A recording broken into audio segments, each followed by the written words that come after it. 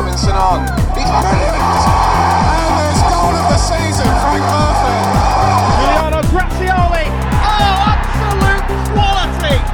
I'm sure most people would say I was mad. Graham second saved it! Lovely stuff from Curry, not a bad try, and that's a terrific goal.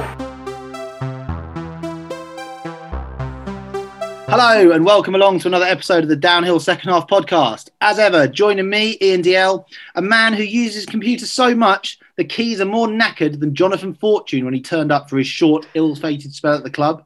It's our podcast producer, James Harrison. At least it wasn't Collins John. And alongside him, he's big, he's blonde, he's here to make an impact. No, it's not the short-term loan signing from 2010, Phil Walsh. It's Mr. Craig Clayton. I'm nervous, chaps. I'm nervous. Here to make an impact. And today, that's it. We've got no extra person on the show, so no further introductions are needed. But yeah, I think as Craig said, maybe a bit nervous about this one today. It's something we've broached a couple of times on previous episodes in different guises. And it's partly in response. We had some really, fair questions from some of our very kind listeners who've said to us on our various accounts on social media, why don't you three go much anymore? Some of the players even alluded to the fact that, all this stuff about the club and all these memories. Why is it? We've kind of hinted at the answer before, but we're going to kind of delve into that today and try and approach it as properly and sensibly as we can, I think. So today is all about the biggest dividing issue probably in the history of Barnet Football Club, and that is the move to the Hive. Yeah, I think so I said I was nervous, and part of the reason for that is that, two things actually. One, I think that we all have a fairly similar feeling on it, so it might be difficult to achieve balance, but also because I think whilst we'll try and be as honest and really talk about it as sort of openly as we can, I always think there's the risk of upsetting some people who have a different opinion on this, and I just wanted to probably say up front that wasn't the plan. I thought we'd always been quite balanced on this subject, but we got feedback from a listener that perhaps we hadn't been. So I guess, now I'm a bit nervous. But yeah, I think it's probably a good opportunity to get things off our chest, but to try and be as balanced as possible. Because, yeah, you're right, Craig. The three of us probably do come at it from the same angle, but I think we took different routes to get there. And obviously we'll explore that as we go through it today. But Ian, I suppose you've probably got a different view on it as well. Yeah, no, absolutely. And look, in the past, certainly when it happened and emotions were a bit more raw, I'm not going to pretend I've always maybe put my points across in the best way. It's been an emotional topic for a lot of people. It still is a very emotive topic for Barnet fans. But then, yeah, let's try and do it some justice and kind of maybe explore why some of those feelings are there. And those listening, see if this resonates with you. If it doesn't, it'd be interesting to hear kind of the different viewpoints on that. So before we kind of delve into the move itself, obviously Barnet leaving Underhill was something that was on the cards for a long time. It wasn't a complete shock that the move happened. I know when I started going at the sort of turn of the century, I remember there being one programme in particular with this huge pull-out thing about Claremont Road over in Hendon, that they were going to share the ground with them and redevelop that. And obviously that never happened for either club. Obviously Hendon also ended up moving out and seemingly getting a raw deal from Barnet Council. Then you had the South Underhill developments, the Copsall thing a little bit earlier than that with Prescott blocking that. So, it was a long road there, obviously with the KBA all going on in the background as well at the time. But then when the move did happen, it feels like a lot of what the aim of it was maybe was lost there. Well, I was going to say that's an interesting point. So my recollection is that Copsall's the first real conversation that was going on about leaving Underhill. And if I remember rightly, although an element of that was about maybe Underhill being a bit old and the slope and the redevelopment problems you would have to make it, leaguable, I think that felt more like growth and ambition than it did a last resort having to get out. And it's another interesting one, Copsall, as well, because to some extent, so I think Copsall would have been brilliant. They were going to, as I understand it, extend the tube line so that from Mill Hill East it would have been another stop. You'd have had that access. There's relatively good road access to Copsall as well. I think I'm not sure which road it is. It's off the North Circle. Is it the A1 or something that connects in there? Rough M1 goes close. M1. So it's kind of achievable. And like I say, I would have supported it, but to some extent, I can't quite rationalise why I would be in favour of that, and feel so strongly about the Hive. I don't know. Well, James, would you, from your perspective, do you think you would have gone to Copthall had it been Copthall? Well, Copthall predates me. So I wasn't going at the point where Copthall was a thing, and the original KBA in its original guise was a thing. Whether I would have started going to Barnet or not, if they moved to Copthall before I started going in 2001. So, I didn't grow up in Barnet. I grew up in Potters Bar, but it was basically the next town. So that's why I started going when I did. If Copthall, they'd moved to Copthall by then, I'm not sure whether I would have started going or not. But like Ian alluded to, you then, from that point, you had South Underhill quite quickly. And then there seemed to be other things that were going on at the time that felt a little bit more urgent in terms of things that were being put on the club around issues around the ground. So the car park, the pitch gradient, there was talk about ground sharing at Leyton Orient, and there's ground sharing at Stevenage, cool. if you remember, because things were genuinely wrong with Underhill. So there was all sorts of things that were happening in the background all the way through the 2000s and the late 90s. It just seemed like the problem wouldn't go away. It's an interesting point, that, because so like I said, the Copthall one was pitched, I think, as growth and ambition for the club, and when that didn't happen, the narrative did seem to change a little bit into one of survival, which is a different point. Well, I think just because I think on that, I've got some stuff here from a little bit of pre-show research that you say Copthall was like the late 90s, and that didn't happen. But like you said, I think the narrative was changing, and it certainly changed quite quickly. Probably once we got relegated out of the league in 2001, that's when it changed, like this desperation that the club has to move to progress or whatever. But I've got a programme here from the 99-2000 season against Plymouth Argyle, March the 21st, 2000. And it's one of the programmes with the big pull-out about the move to Hendon, which I was very young. I can't remember what the mood was like amongst fans. Those older than me, I'm sure, can remember that. But it's interesting. There's a Q&A with Tony Glenthorpe in the programme where he answers maybe some of the supporter questions or worries. And I'm not going to go through all of it. There's two bits that really stand out for me, especially given the location of Hendon, where it is in the borough. It's not, of course it is Barnet, but it's not Barnet as we know. It's not too far from the border to Harrow. And so it's not a great difference to what ended up happening 12, 13 years later. But so the first question in this Q&A says, just how easy will it be to get to Hendon? And he replies that there's absolutely no point in building a 10,000 capacity stadium if our supporters can't get there. He then goes on, I'm not going to go word for word, but he talks about public transport making it accessible and whatever else, a little bit like the Copthall plans in the 90s. And it says, they've been asked to negotiate with London Transport, see if an arrangement can be made whereby the club purchases the tickets to allow supporters to travel from Barnet High Street for free, which again, not for free, but a similar approach was taken in at the Hive in the first few seasons. I think till last season they had the shuttle bus, which we might come on to in a bit because I think there are reasons why that might not have worked as well.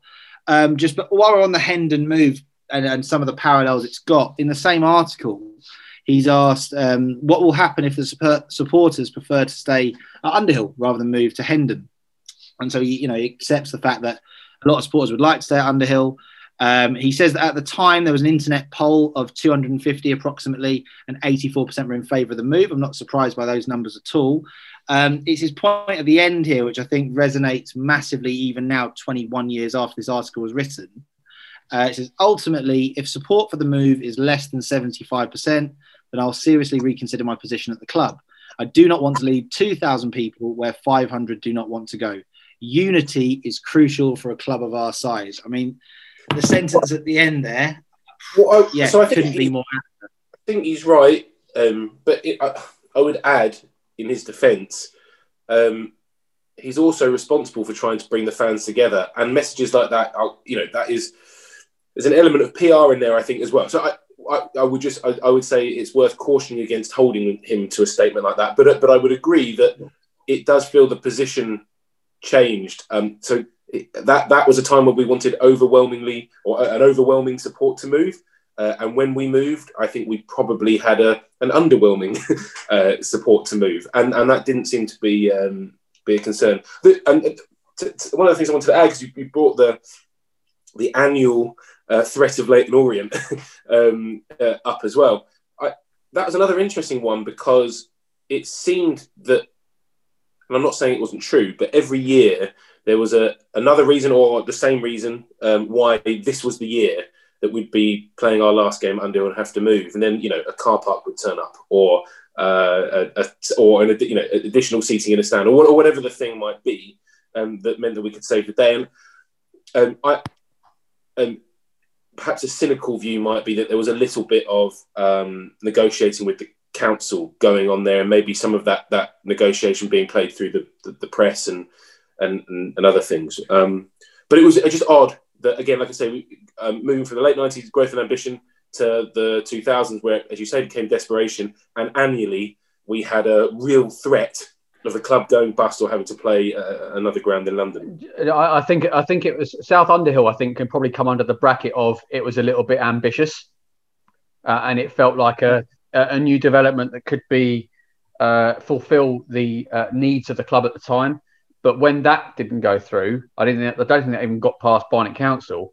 That was the point, I think, where it became that desperation that you talk about. There was always a reason for it being the last year at Underhill, like you said. And talking of Barnet Council, there could be a can of worms opened here, but it got ugly. It didn't. It got really quite ugly at times. And I remember going to Hendon to bloody town hall meetings, council meetings. Yeah, I was there. I think I was about 12 or 13. I didn't understand any of what was going on. I had gallery in a barn. Yeah, absolutely. No idea what was going on whatsoever, and it was all around that. But it was just around, I suppose, being 15 and naively showing support for the club at the time. But after that point, it just all went up in the air, and it seemed like the relationship between the club just deteriorated. Because I think that was 2002. It was just before the 02-03 season, and then that season, and again, I'm being subjective, speculating rather. Sorry, that season was a bit of a nightmare on the pitch, and it was that year, as I recall, 02-03, where the rhetoric kind of changed a little bit in terms of the angle we're coming from and how desperate it was, and the first proper signs I thought of like the club against the council. I know that they'd been a bit previous. I remember at that event at Hendon Town Hall in 2002, people shouting stuff at the Tories, I didn't have a clue what that even meant, I think, at that age. And it definitely flipped over. And then, through the mid-2000s, around the time we got back in the league and the team were doing better on the pitch, that's when the KBA, which I think initially at the end of the last century after the Copthall thing kind of collapsed, that's when that really kind of rose up again. We had that, I think a lot of people remember the title winning season, the walk up the hill after the Farm Brigade. Yeah. That was really well attended. I think we mentioned on one of the early podcasts we did about the local elections of 2006. I mean, I skipped at least 3 days of school to put flyers through doors and whatever else. And as we've said, stay up all night in the Durham suite waiting for the results to come in and not be the way that might have politically suited the club. And I don't think it'll do us any good to kind of speculate as well on what was said by one party and what was said by the other. I think there's definitely going to be more to the story than has ever come out in the public. And I think, it takes two to tango and all that kind of stuff. And I doubt it was just the council being very obstructive, but at the same time, I'm not suggesting for a moment they were easy to work with. But like you said, it kind of got to a point where after I think the South Underhill thing as well, which maybe was a little bit pie in the sky for how developed that idea became, then it just became like we were saying we wanted these different things, but nothing was really being done while, this land was acquired in Edgware and that kind of started going in the background. Yeah, and I think there's a lot of quotes that have come out from the club, perhaps more recently, around the amount of money that's been spent trying to find a site in Barnet, because there was all sorts of places that were spoken about. There's a site just off the A1, I think near Stirling Corner that was spoken about. Quinta Drive, all these places that have been spoken about as potential sites for a ground within the borough of Barnet, and the amount of money that's been poured into it. Look, I understand why that would be frustrating. I get that completely. I get why after 10, 15 years of trying to find somewhere viable, if you can't find it and you keep chucking money at it, you'd look at something else. I get that. I completely sympathise with that view. However, the way that things have turned out, perhaps aren't as desirable, I guess, to Barnet supporters as they could have been. One of the things I'm going to say is one of the things I did feel uncomfortable about, and probably feel more uncomfortable about on reflection. So we had Copthall blocked by a Labour government, and we had the difficulties with a Tory council when we were talking about the thing. And it seemed to me that this wasn't necessarily about the party involved. It was there was clearly more at play. And I remember, as you said, staying up late in the Durham Street. I wasn't there, but I'd been in and around, and I'm pretty sure voted in the direction that was required to do it and things like that. But I remember, and I still feel very uncomfortable about how much effort was put in by genuinely, devastated and caring Barnet fans into doing whatever they could do for what was the good of the community and the good of the Barnet community as well. And then somehow their goodwill also getting hijacked into what seemed to be a political agenda, because there was never any guarantee that a change in incumbent in the council would mean a different outcome. So that whole period of time was certainly an area where I started to feel uncomfortable with the messages coming from the club was very apolitical, I think, actually, and it was separate to that the thing, but. I just feel, and like exactly what you said, Ian, there was more behind the scenes, and there was more to the story than we'll probably ever know. But it's that point of not feeling comfortable with the story that is probably the piece where I start questioning and feeling a little less engaged with the football club, probably. Yeah, completely agree with that.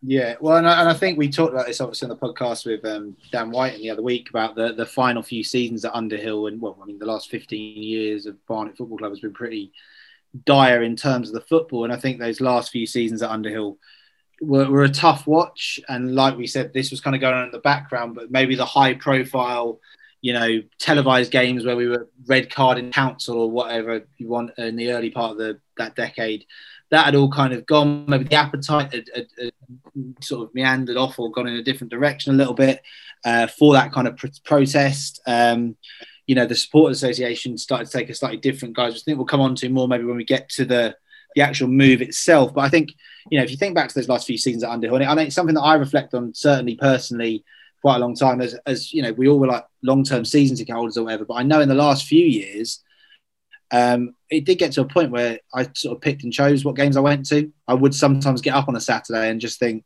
nah, I don't want to go and watch us lose 3-0 at home to York because, for example, because you kind of knew what was coming, and the football served up was that poor.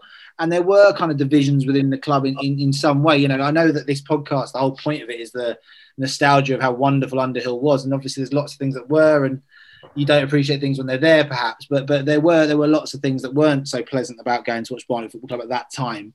But obviously, you still did go, and it was still there. And that's the thing; it was that comfort. So you could sometimes have a Saturday where maybe you've been out on a Friday night and you think, I'm just going to sit and watch Jeff Stelling this afternoon. I'll go next week. Then obviously we're into the 2012-13 season, the final season at Underhill, and it's the murmurs have been there for a long time. The hive has been developed further and further. The team who were meant to play there haven't moved in. So it didn't take a genius to work out maybe what was coming. But it was, I think, the middle of February of that season, so 2 months, 8 weeks maybe before the end of the season, or the last home game, where there was finally the announcement on the website that, right, this is the final season at Underhill. And I remember that kind of being a bit of a wake-up call of like, oh, blimey, it's not always going to be there. I think we were talking before we came on air, buying tickets for the last game at Underhill 2 months in advance to make sure we got them in our old spot, even though we had season tickets elsewhere to be on the East Terrace or whatever. But even at the time, I don't think there was maybe the realisation of how massive what was about to happen was. If I could make a point as well, Ian, because it's sorry, Joe, just a quick one about that, actually. So, yeah, I think, there's lots of reasons why, dwindling support towards the end. I think part of it, it did feel every year, this is the last one. Oh, it's not the last one. There's a bit of that going on. And we started changing managers more frequently. And so it became hard to be part of it. But you mentioned that, I think Wealdstone, as it was, didn't move into the hive, as was reported was going to be the case prior to that. But you said it wouldn't take a genius to see what was coming, and I tend to agree. That said, as I recall, the announcement was that this would be the last season at Underhill. We're making a temporary move to the Hive, which is a training ground, and the story leading up to that was always that the Hive was just a training ground. There was never any suggestion that it would ever be an appropriate place for a first team for Barnet to play games. Maybe the ladies team might play there and it'd be used for other things, but it was never suggested that would be a place, or certainly never formally. And we were told it was temporary at that point.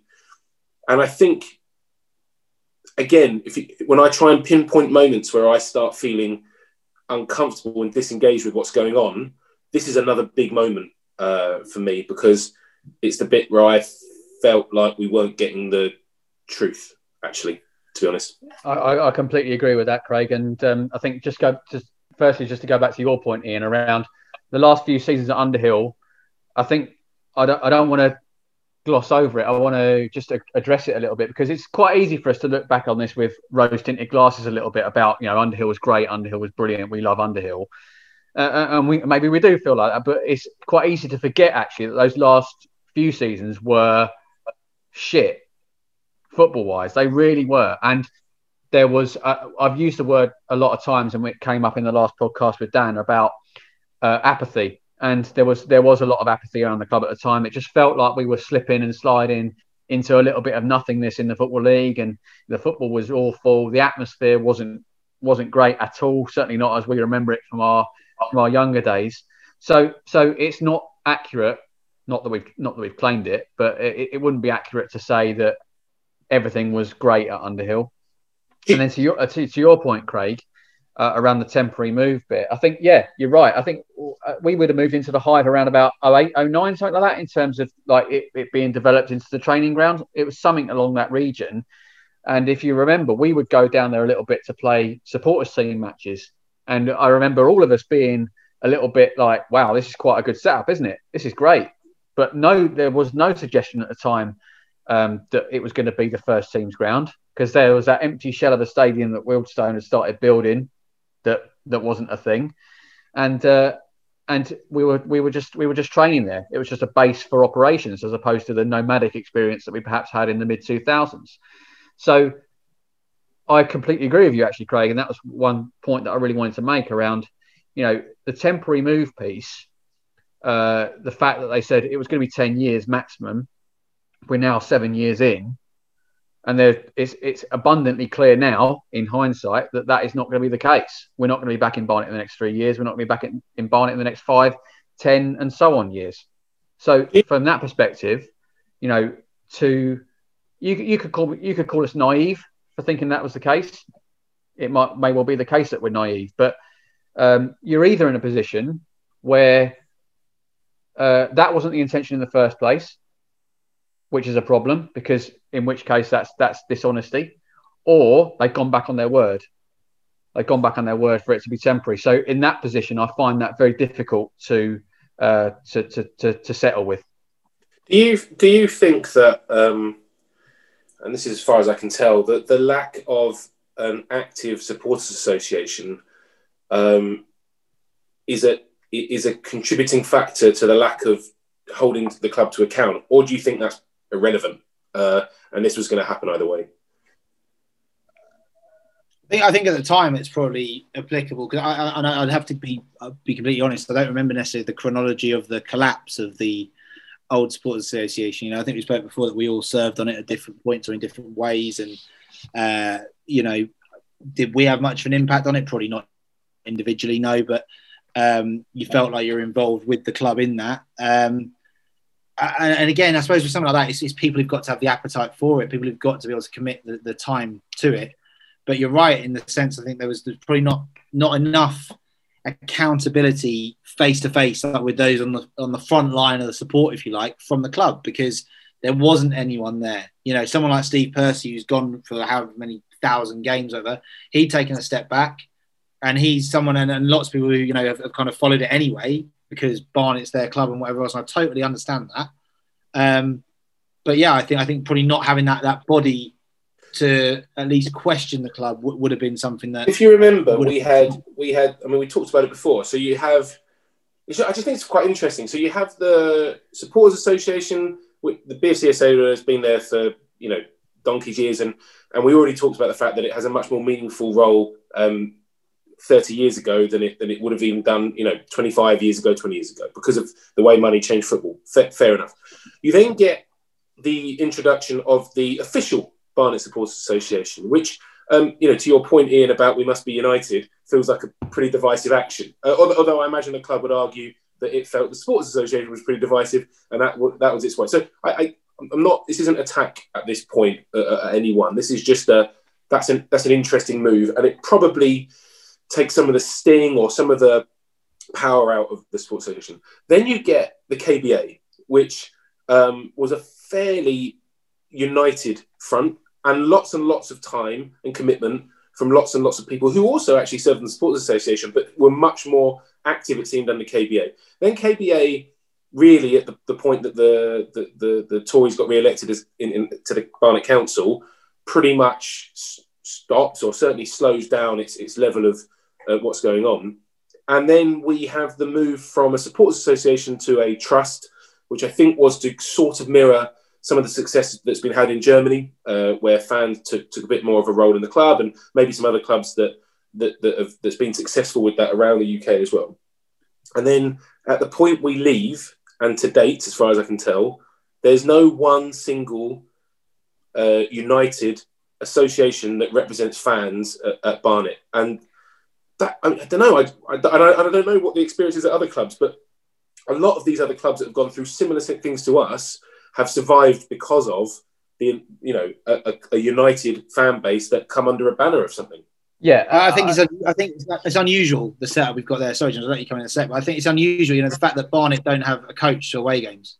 Like, I know in the conference there are some smaller clubs, but any of the bigger, which we are in the conference, we're one of the bigger clubs, no doubt about that. If you look at history, we must be the only one that doesn't take a coach to away games. And it's, I talk to friends of mine who support lower league clubs as well. They can't kind of get their head around that, but it's because there's not the appetite, the apathy from the late Underhill days has followed us around. Definitely. Sorry, James, go on. Yeah, and it's also a case of where do you start the coach from.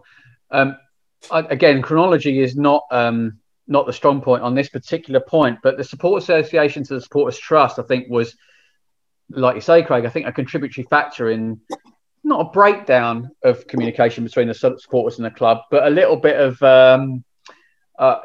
there were some incidents, there were some moments that happened that meant that the dialogue between that group and the club became a little bit frayed, and it happened just at the wrong time, because it happened just around the time that we were moving to the Hive. And one of the key points as well that I wanted to mention, as well as the temporary move piece, is around the referendum. And this is something that I'm sure came up during the 2012-13 season, which of course was the last one at Underhill. And to me, is a real issue. It's a real issue, certainly in hindsight, in terms of my support for the club now versus what it was then. The fact that, I think, as Ian alluded to, if I think the quote was, if 2,000 people want to go and 500 people don't want to go, I don't want to move the club. Something very similar was talked about in that 2012-13 season about having a referendum about moving out of the borough. And to me, that is quite a significant thing to do. And the fact that didn't end up happening, I'm not saying it's because it's a Sports Association, Supporters Trust thing, but it may have been several things. But the fact that didn't happen is a real problem for me. I don't know about you boys, but that is a real problem that didn't happen. That it just got to a point where it felt like the club could just do what they wanted without the accountability to supporters. Yeah, I have some sympathy for this point, and that is that I don't know how you would hold that referendum. I think the logistics of it are almost impossible. And I remember being involved in conversations with the chairman about this at the time, and he talked through some of those difficulties, like, do you make it season ticket holders only? Then what about fans that used to be there and don't come anymore? What about people who buy a membership? What about people who just pay on the day and still come to 15 games a season? And so then do you make it broader than that? How do you register to be involved? And do you know what? There's two things I'd say to that as well. I don't think the lack of referendum in itself is the problem. I think it's the fact that it was promised, or certainly strongly, whatever the right language is. Maybe promise is too strong a word, but it was certainly indicated that would be how it was done. And the second thing is a question that I'd put at both of you. So I'll ask you first, Ian, and then James, I'll be interested in your view. If we'd gone through a referendum, and I don't know what the pass mark would have been, 50+%, I don't know, whatever it was, say that number was reached, would you now be a Hive? Do you think you'd be going regularly because it had gone through that governance? Fair question. It's a fair question. I think for me, probably not, because I think the move to where it was probably a root of the issue. But it's very hard to say, isn't it? Because it's all hypothetical. Like in theory, I'd feel the justice of it at least a bit more, and that other people wanted this. And yeah, I don't know. Maybe at first I'd have given it a try at least, and then maybe I would have got hooked. Who knows? Like maybe I'd have moved over to Northwest London. I don't know. Like, I suppose it's difficult to answer that question. I think the words that are used there, which is something that sort of always comes back to me with this, is what feels like the lies and deception that led to the decision being made. That it went from, and we've said already, the narrative changed, but it was all of a sudden like this big hush-hush secret that, like we said, looked like it was coming, but we hoped wasn't, and there was no actual official confirmation. Then all of a sudden, bang, yes, it is happening. And, we've got Paul Fairclough on late kickoff telling us how wonderful it's going to be. We will get to, because that's an important point. But James, I just interested James. I agree with you, Craig. But I think if that referendum had happened, then I think there's every chance that it would have gone through quite easily, whatever the pass mark was. Unless the pass mark was 99%, let's not be stupid. It's like bloody GCSEs these days. If it was at 75-25, I think that probably would have gone through, and so be it, right? But it's the fact that it was, okay, maybe not promised, but alluded to strongly and didn't happen. And if there is the complications around it, then why talk about it? If it's going to be that difficult, then don't talk about it in the first place, because you put yourself in a position where it's a very fundamental thing to offer supporters the choice, and then to not give it to them is that's really not a good position to be in. I'll complete the circle. I wouldn't have gone, or at least my position would be no different. But I agree with you, Ian, as well, that there would be some solace or consolation in the fact that enough people did want to go. And do you know what? What makes me more important than them? Here's another question. And there's another frustration I have. If the thing was, do you want to go to the Hive or stay at Underhill? I don't think it would have passed. I don't think you could put any pass mark on that. It would have passed, and that's why I don't think it happened. But no, I think I agree. If I could actually answer the question, I think that what ended up happening, from my perspective, and we'll talk about that in a little bit, would have probably ended up transpiring anyway. I agree. It one way or another would. And so here's the next question. We talk about the referendum.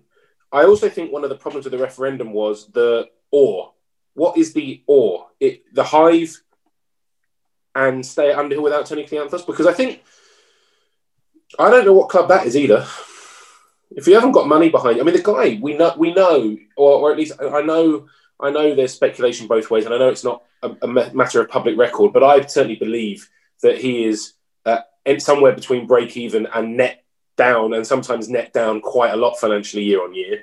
I know we've got other things that help subsidising now, but certainly from a football playing side, and certainly for the majority of the time he was chairman, and before we had so much activity at the Hive, which is the era we're talking about, I don't know what the or was, and I don't know what the question would have been. That's a fair point. It's a fair point. I think, you don't know what it would look like if he had pulled out. I don't know. Would at that time, and it's complete, not even devil's advocate, just a thought, like, had we had a bit of a crash and had to rebuild again, but at Underhill, would that have maybe got people back on side a little bit, like you see at certain clubs, like your Aldershots or whatever, where it hit the wall, and then actually their support was better when they came back than before, but they were still Aldershot. Chester currently. Yeah, I get the sense that we would be more like a Scarborough, who have taken very much taken their time. There's two sides to all of it, because I was thinking before, well, you can compare, if you're being drastic, the Hive move to your MK Dons, a lesser scale, but a favourite of the podcast, Lee RMI. And look what happened to them. You know, they were from Horwich down the road. They moved and it all went wrong. But then you've got the flip side of that. Someone like Bolton, all right, recently history isn't so kind, but generally their move progressed them somewhere else. So it is difficult. You can draw comparisons, I think, from anywhere. I think there's a certain irony that today we're talking about the Hive and whatever, and we're recording this just after Barnet have played Wealdstone for the first time in a league game in the best part of 30 years and not beaten them and currently below them in the table, which make of that what you will. But it maybe says something about the progress. And if you certainly think where Wealdstone were in 2008, when the first plans and all that were there, it's quite something, really. So on the referendum point, to continue it just for a moment, when we talk about what the options were, one of the things that has always maybe bothered me a little bit is that when we talk about moving to the Hive, it's as if the Hive is the only place that could have been an option as well. And I'm not the expert in what the other options were as well, but it does seem to me that any referendum was going to be either loaded or really complicated in terms of options. And if I remember rightly, one of the big sells of the Hive in particular was the off-the-field revenue. What I haven't quite worked out yet, and I'm still struggling with and haven't seen any evidence of, is that you need that there's any additional compound benefit of having the first team play there in respect of generating more interest in the off-the-field revenue generators, other than perhaps if you're at the ground for the football, you might have the chicken and basket or whatever the one of those things. So I don't understand that. Yeah, I don't know if part of it was that he was trying to pick up. He thought maybe new catchment area, new fans. I think looking at it 7-8 years on, that hasn't worked. There's absolutely no doubt about that. Like recently when they were talking about when they're reopening it to the fans and getting people to collect their tickets from the Hive, the first thought that came to my mind was how massively inconvenient that would be for someone like me who doesn't live in Barnet but doesn't live I live a bus ride from Barnet, which I think probably is like a lot of supporters, a bus ride or a train ride, one direct route. And what a pain that would be for me to get over there. And I think I could be totally wrong. I haven't seen the club's data on this, but I can't imagine the majority of our season ticket holders now are people based over there. So I think that was maybe the experiment, that we had the land there, that it was in place. I'm also not convinced by it as an argument at the time. It feels like more of an afterthought. And the reason I say that is that you don't move a club from one place to another in the hope that you can find new people to be in. Well, you might if you're Pete Winkelman, but you don't generally... that's not generally what people do. And it's not, it feels more like if we're going anyway, we might get some more people, rather than what we should do is move there and see if we can bring what we've already got and get more. That doesn't feel in and of itself a good reason. If you remember, I think one of the big arguments about Underhill being perhaps past its time was the fact you couldn't get a 7-day revenue out of that football ground, which is true. That's completely true. And there was only so much you could do with the Durham suite, right? And you have got that 7-day a week income at the Hive, clearly, because the evidence is there for all to see. Again, this is a massive hindsight point, and it's definitely not one that you would have thought of at the time. Is okay, now you've got that 7-day a week facility to bring income into the club, outside of it, and you've got a great training base, no question about that. So, but why does the first team need to be there? In terms of its like Saturday afternoon, why does it need to be there? Why couldn't it have stayed at Underhill? But again, that's a hugely hypothetical and hindsight-driven point. This is my point, James. I haven't yet seen. So the argument, I suppose, would be that if you have a rocking Hive with the thousands of supporters that we want, then that would in some way bring interest to some of the other ventures that are there. That hasn't happened. And the other thing is, I don't know if you've passed the old site of Underhill recently, but there's a pretty busy AstroTurf facility that's just behind the ground. There's now over Wingate and Finchley. I think I think they train there, but I think I saw them training there. Yeah, I haven't. I don't go past there lots, but I've not been past there at a reasonable hour where it's not being used. So could Underhill, the site as it was, have generated 7-day revenue? I'm happy to accept that was a challenge. Do I think there were things that could have been done and have since happened that can? Well, yeah, I agree that those. It's funny how since Barnet Football Club have left, that land has then been developed when it couldn't have been developed before. Do you know what I mean? That seems to be a bit of coincidental, I guess. But yeah, it is a little bit frustrating how Wingate and Finchley have managed to get a set up on King George playing fields and Barnet Football Club couldn't. But it's not anti-football. It's not anti-football. It might be Barnet Football Club. But again, to that point as well, there's a rugby club playing at Copthall, and it's been developed since Barnet Football Club left Barnet Borough. So there's a lot of stuff going on there, and we don't know the details or anything like that. But it just feels weird and quite frustrating that those sorts of things have happened. Now, having discussed all the things that we've spoken about Barnet Football Club not being able to get a location within the borough, and I know we'll move on in a second, but to Ian's point earlier, right, we're 7 years into 10. So the good news is people have managed to crack through with the council in Barnet for sports facilities. So presumably those negotiations are ongoing now, so we can make a swift return. Yes, I believe that to be the case. At this point, I'm reasonable enough. I'll even take the 23-24 season, which would be 11. If it takes a little bit more time to build the new ground, that's absolutely fine by me.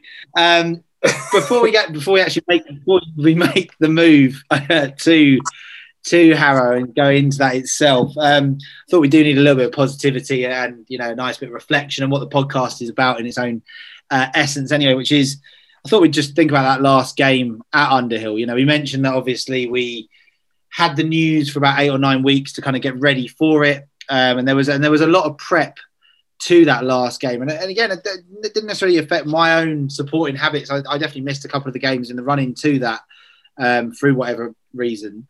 But, I remember when it came to that day, that kind of, it felt like something special might happen. It felt like a special day, waking up in the morning and kind of, it was a unique feeling because obviously we're not unused to being in a relegation battle at that point in the season as a Barnet fan, but it felt obviously a lot more than that. I think for us, we were all together with our wider circle of friends that we made at the club. And it was just like, it sounds like we're romanticising it for the podcast, but I think the only way you can look at the way that whole day panned out for the club was it was the most romantic ending it could possibly be, with a little subtext of what happened the week after being like the ultimate Barnetting of all the things. But, the day itself, blazing hot day, full house, still quite a kind of party atmosphere despite the connotations of what could happen on the pitch alongside, the rumblings underneath not even being happy about the move.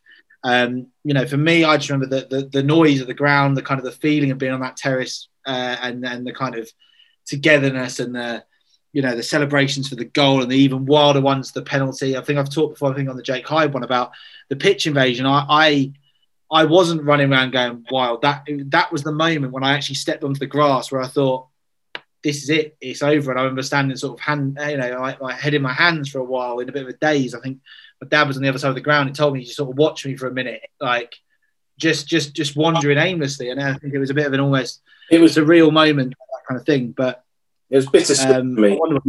Bittersweet for me that day. It was bittersweet. And the reason I say that is because that season, if I get it right, if I remember rightly, we invested pretty much nothing at the beginning of the season and had a manager who it turned out was well below, or a manager and playing squad that was well below what was required. We then brought in a bit of a show pony manager who was a big name but wouldn't travel to away games, which already felt not in that season. That was a Hive thing. All right, fair enough. I felt all right, fair enough, but I felt it all seemed a bit for the cameras a little bit, and even that last game of the season, I think late kickoff was there and stuff like that. It all felt, there were people selling back to Barnet t-shirts, if I remember rightly, and it was all a bit. was all a bit odd. And I agree with you. There was the really lovely bit of being with the friends that we've made, so us three and a much broader group of people as well. And then there was I felt like I was being willed on to be thankful for this last game, rather than actually it being something that was, it felt more like something that was being taken away. And that I couldn't, it's different when you agree with the reasons why it's happening. I found it hard to, be too thankful for our last game, because I didn't believe in what was going on around it. No, I can sympathise with that completely. And I think from my perspective, look, I had a great day. I loved that day, apart from about 5 o'clock till 6 o'clock. I remember the morning we did all the things that we used to do. We went to the Weaver about 11 o'clock, and it was, like you say, a blazing hot day. Sat outside the pub, having a few beers, having several beers, sitting outside the pavilion on the grass, going into the ground a little bit earlier, I think, just to get a space, because obviously it was a sellout. The game panning out the way it did was ridiculous. It was just so Barnet for that to happen. And then the full-time whistle went, and yeah, great. We've won and we've saved the last-minute penalty. But I remember, Ian, I don't know if we went on the pitch straight away, but I remember you and I, certainly, I can't remember if you were around, Craig. I think you must have been. But I think we were stood on the terrace for ages, just on that east terrace, just a little bit empty. Yeah. I was a little bit like, that it hit me a little bit. It just hit me at that moment that was it. And it was over. And I think we stood there for, 15, 20 minutes, just looking around, not really saying much, which was weird. It was just an empty experience. It was just strange. And you just sort of looked around at the old terrace, the bit where you stood when you first went there, and you just had flashbacks of all these moments that you had there. And I just remember feeling very empty for that few hours, for that hour or so. And then I think there was a party in the pavilion afterwards that cheered things up a little bit. But again, to coin a phrase, that smacked of Barnet. It was a very Barnet-esque party. That was very like Durham Suite 2004 style, with like very bad disco lighting and terrible music. Yes. Well, we went to the pub. Then we go to the pub and then go back there. So we were pretty shit-faced by the time it actually happened. Yeah. The Pavilion was our nightclub that evening. I think we went to the Weaver and the Queen's, and then back into the pub afterwards. Do you know what? It wasn't that feeling of empty you both described. I don't like. I may have felt like that. I don't really remember.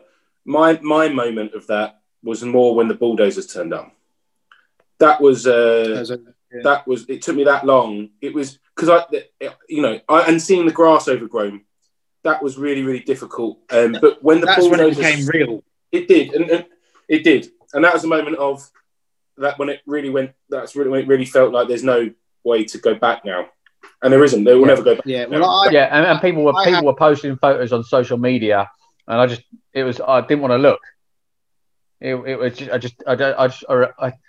I remember people posting it. I understand why people were posting the pictures of the terraces being pulled down and the seats being pulled out of the main stand and all the rest of it, but I just didn't want to look at it. I didn't want to look at it. It was rubbish. Really was.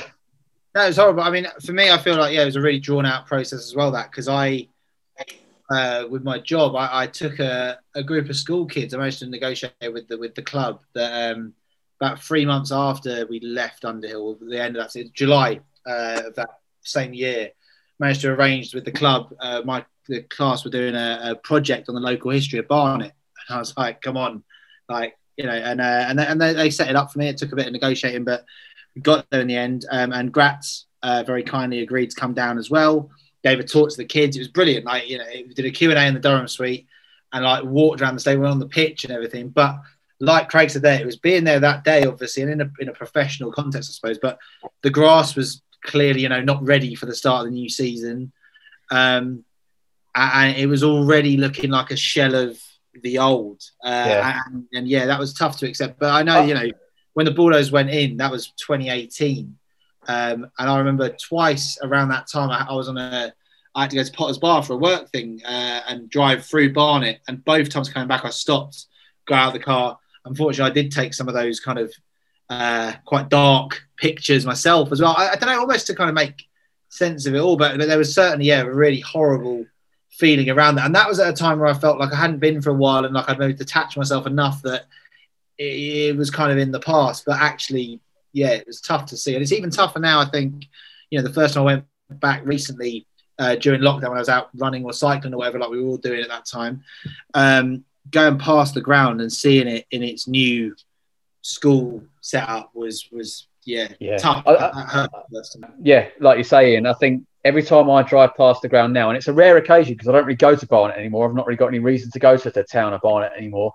Every time I go past the ground, I just look over and expect to see something that's not there. That might sound a bit stupid, but I just look over and shake my head a little bit. I still look to the right-hand side when I'm driving down Barnet Lane, and expect to see the South Stand as it was then. I still look right and see the gap in the houses where the North Terrace turnstiles were. And anytime I'm coming from the different direction, I come over Barnet Hill, come over the crest of the hill, I still expect to look over and see the floodlights on. Yeah. And it's just not there anymore. And it just, I don't know, it doesn't make me feel ill or anything. It just makes me feel a little bit sad, if anything. It just makes me feel a little bit like nostalgic and wishing for times that are not there anymore.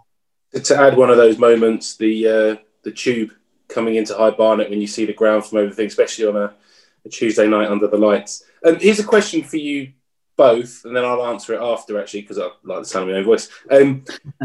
Do you, like, with this conversation, this bit of the conversation, everything else, I was all right. I'm starting to get a bit angry now. But because it just makes me sad, and I don't know how to handle those emotions. But do you think any of your feelings towards, let me rephrase that. Do you think your sadness, anger, whatever about the demise of Underhill have a bearing on your feeling towards the Hive? Probably. That's probably fair. I think because the move came as a bit of a bolt from the blue in the sense of the notice that was given, that maybe heightened the anger. I mean, I know for me as well, I'd kind of been a bit in denial about it, put the tickets to the Wycombe game and whatever, and for thinking back to the time when it was all happening. After Wycombe, with all three of us and lots of other people straight down at the club to buy the away tickets for Northampton for the final day or whatever. And we're going to that game. That was only my second away game that season, whereas the previous 10 seasons before that, I probably did at least 20 away games, if not more. And even then, I remember going into that game with a bit of a kind of, whatever attitude, like, doesn't matter if we go down. And at that point, I think I was still fairly committed to the idea I wasn't going to the Hive. And then I think what really hit home for me, how big it was at full time that day. I'm not ashamed to admit, I was in pieces, like floods of tears, but not about the relegation, because you support Barnet. That's going to happen. Like we've seen it before, seen them come back. It was when the whistle went to Northampton, more so than the Wycombe game the week before. That was when it was like a real, like, oh my goodness, this is it. Like it's done for me that day. And with the emotion, perhaps the relegation with it too. It was that feeling of like, this is absolutely, it's all over. It's all over. Like everything I've kind of invested too much of a chunk of my life in the last 10, 15 years is gone, taken away. I can't even remember the original point now, Craig. I'm too I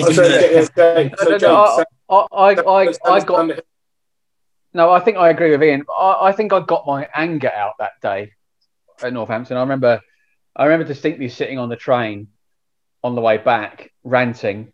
Actually, no, walking out the ground, I was ranting. Walking out the ground, I was ranting. We got back to the train station, I was ranting, just out of anger at what had gone on. And I was so angry, I closed the website. I mean, that speaks volumes for someone like me. But it's, I think I got that out of my system then. And yeah, I think you're right. Maybe the way that we left Underhill and the notice period, like Ian alluded to, perhaps does add, certainly now, to my attitude on the Hive, I think, and all the things we've spoken about before, the referendum, the temporary move element to it, all these things add up. And there are other things that do add up to it, which we'll talk about, I'm sure, in due course. I don't feel the same as either of you in that respect. I don't think my feelings towards Underhill have any bearing on the likelihood of me ever having gone to the Hive or my feelings towards the Hive. I mean, yes, that you would always compare them. That's inevitable. That's nothing else to benchmark against. But I feel very, very sad and angry about Underhill and how that was dealt with and what it is now and all that kind of stuff. I find that. But my issues with the reasons I don't go to the Hive, I honestly think are completely separate and independent. And that's why I asked a question about the referendum earlier, because I also feel that I don't feel like I was let down by not having a referendum. We definitely were, but that isn't my problem. That isn't the problem with it. And do I feel gutted that, like my dad was able to take me to Barnet, I won't be able to ever do that if I have kids. Likewise, you guys as well, and Ian with your daughter now, that's something you won't be able to do.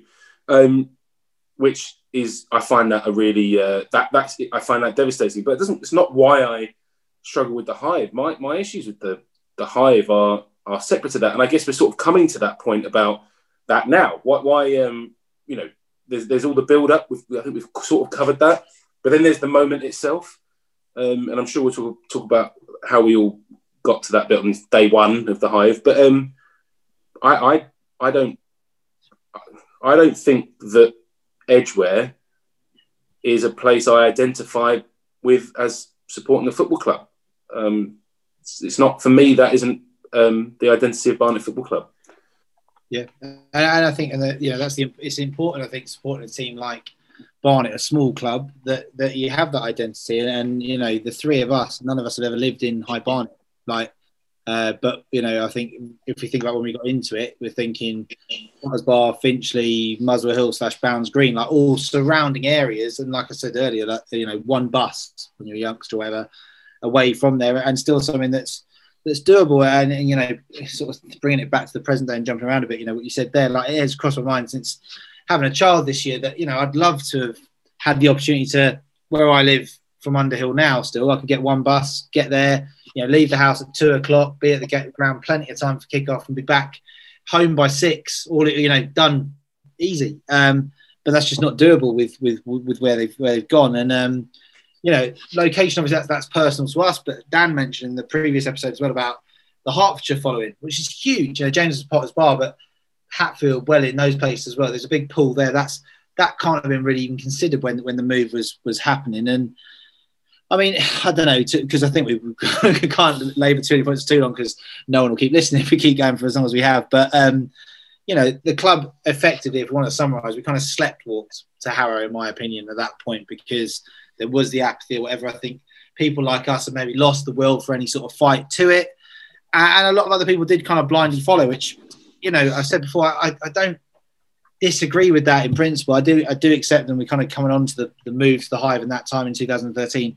I was certainly more vocal than maybe some others about my displeasure at it on social media and whatever else. And would I have done things differently? Probably yes. And because actually, if someone wants to go there, that's their choice. And I remember having disagreements and arguments with one or two individuals who I've always got on with quite well. And actually now I think, that was silly to allow that to kind of be something so fractious. But at the same time, that was emotions were running high there at the time. I mean, when we think about the move, individually with the people here, Craig, you and I held off the first season altogether. I went to one away match at the start of the season at Braintree. I had a weird feeling about being there, which I know is strange. I saw lots of friends out there, enjoyed seeing people, but it felt different already for me on the back of what's happened already. James, obviously you did go, and I probably should have done off air before, but as I recall, at one point mid that season, we had a big row where I just kept digging at you for going to the Hive, and then eventually you snapped, which I can't remember what that was, but again, it's maybe of its time and where we were in our own lives at that point. But I think it's like Craig and I's point was quite consistent. We didn't go initially. James, as someone who went to start with and is maybe more in the same bracket as we are now, talk for your experience of that. Yeah, I think by the time we moved, all the emotions were there at the start anyway. But by the time we moved, I think I would describe myself as fairly lukewarm. I think to start with, when things were being spoken about in the years before, I think I was quite pro. But as we got closer and closer to it, that feeling waned a little bit, and I think I was a little bit lukewarm to start with. But I didn't want to write it off straight away. I wanted to at least give it a go and see what happens. I remember, and this was probably one of the things that we had a robust conversation about, Ian, going to the first sort of half significant game of football that was played there was effectively a training match between Barnet v Barnet. I think there was about 300 people there, and I remember going and thinking it would be a little bit more significant because it was the first game of football being played in the ground and all the rest of it. But I didn't want to write it off straight away. So I went to, I think, the first 3 home games of that season. We played Chester, Nuneaton and Hyde. And it was that last game where the Hyde game where I think I threw my toys out the pram a little bit. And I wasn't enjoying the first experience of the Hive as it was then, because if you remember that ground was being built in March, April, May, June. So it was barely finished.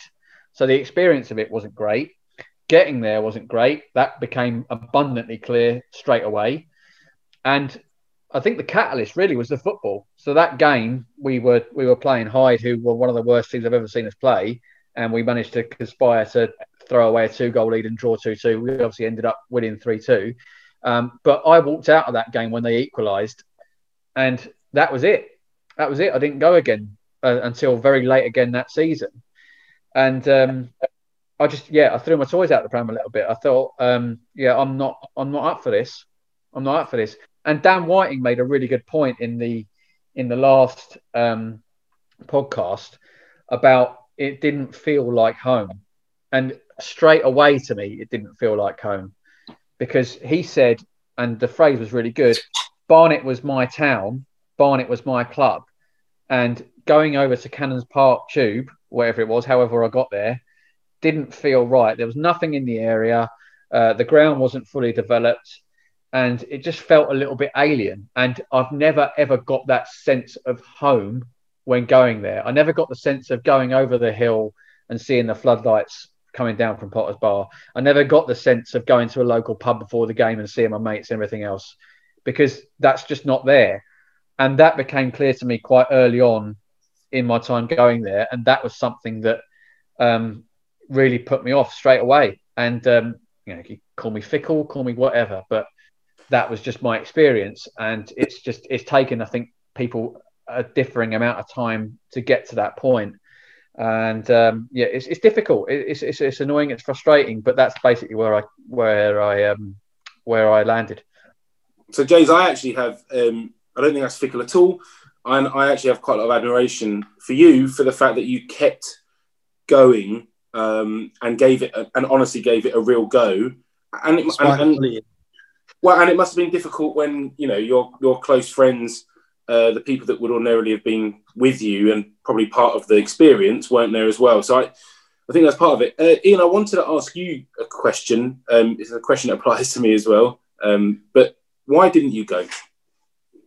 It's a really good question, because I wasn't even up for giving it a chance, which, like you say, and again, hindsight's a wonderful thing. Maybe James did the right thing, that, we're all Barnet fans, maybe, to try it before judging. I just think I was so bitter about the last few years at Underhill were tough, supporting the club, and there was certain things almost that with myself almost had like personal issues with a few people around the club and things that had gone on and whatever else. So it probably wasn't a huge hardship to take a step back and go less.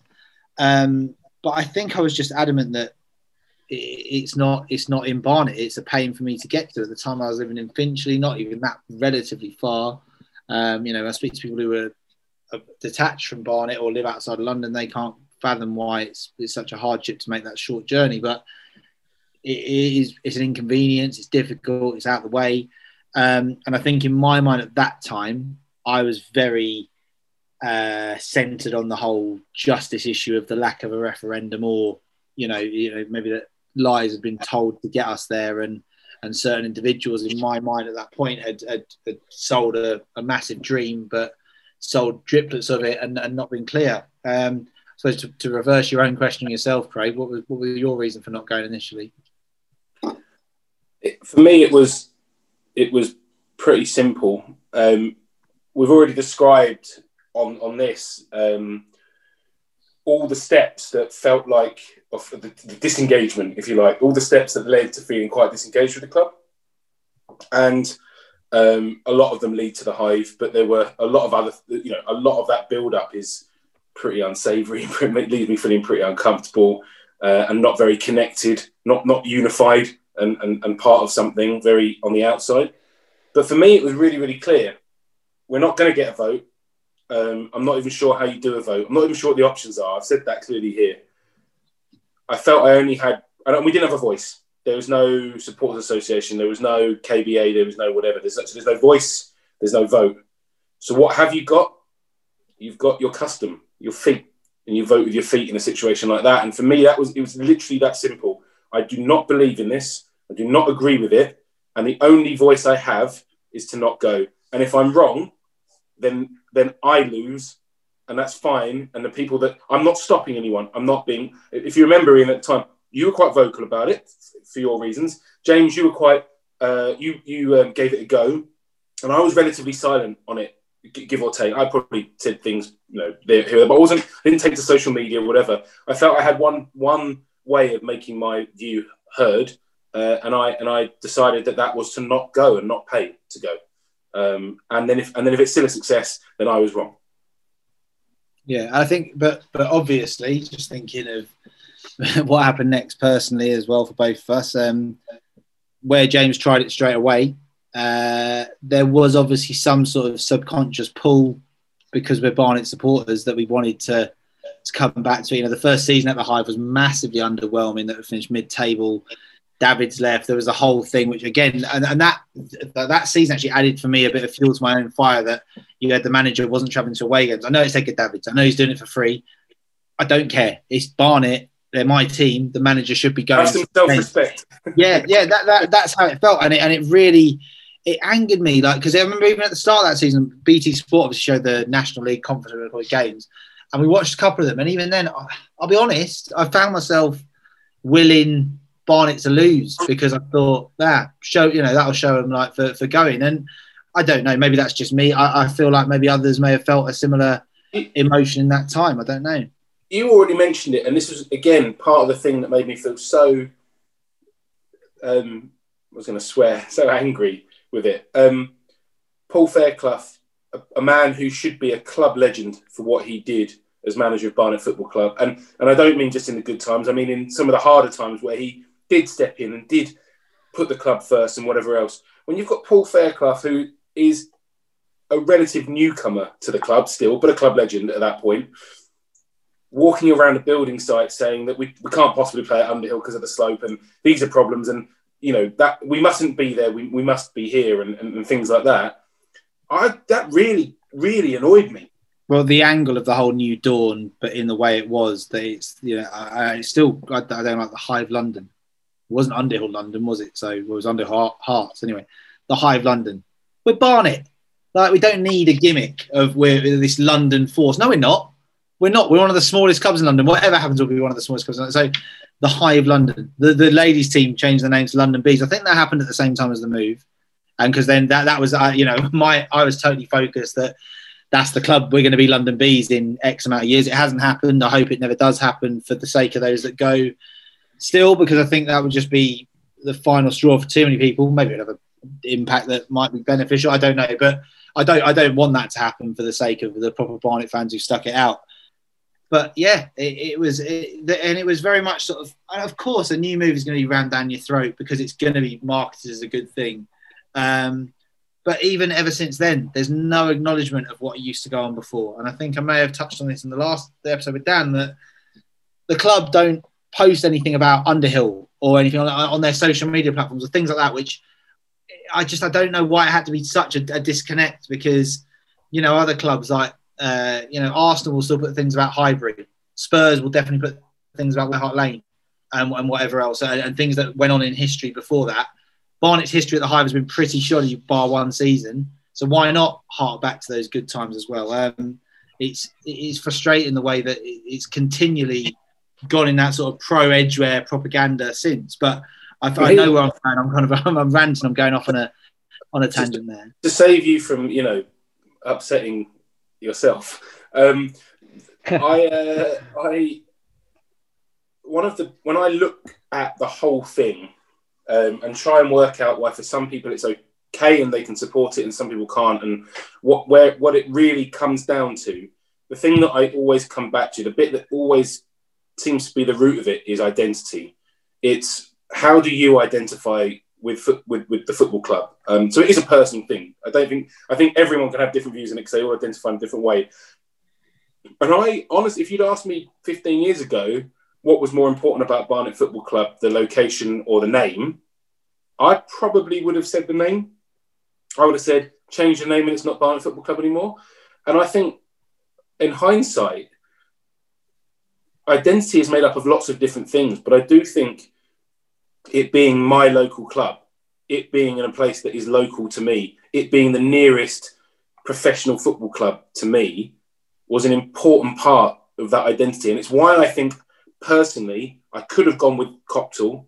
I would have loved South Underhill, and I can't go with the Hive. Because for me, that it being part of that is a really important part of it. And also, I'll ask both of you, what colour did Barnet play in? Amber. Black and amber. What colour did Barnet actually play in? Black and orange. Orange.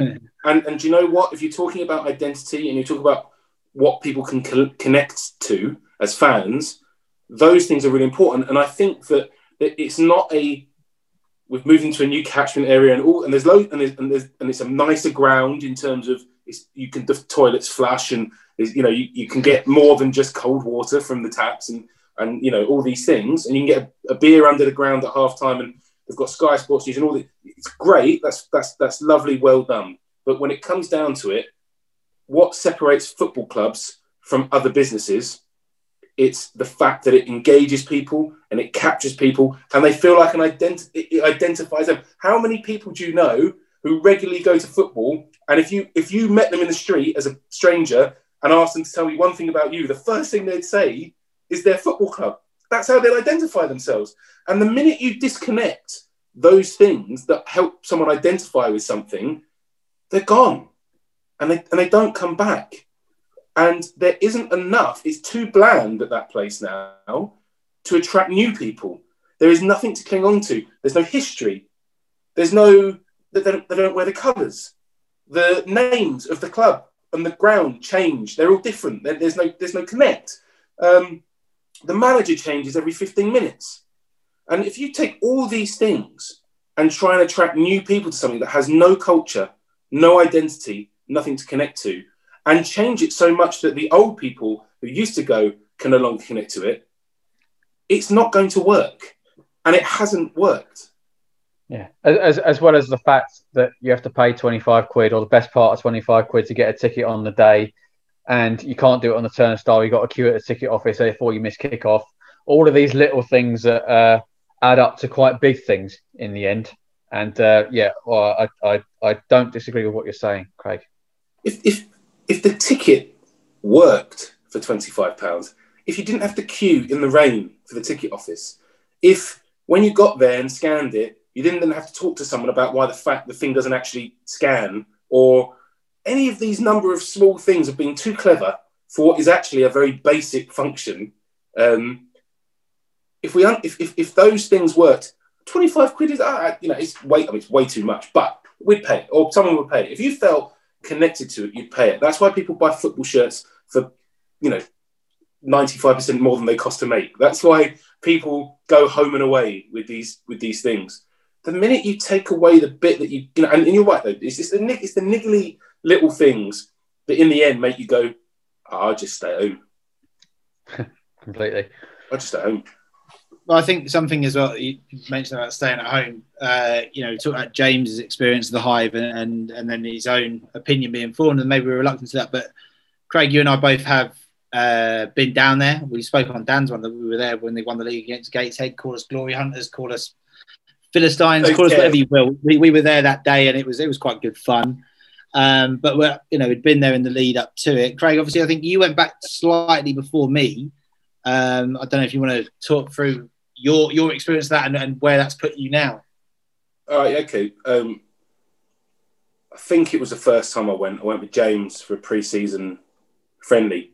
So it was not the year we didn't go, and then it was that summer, the one after, and there was no one there other than like Barnet, like the people you could recognise, type Barnet fans. It's not to say the other ones don't count, but you recognised more than you didn't of people.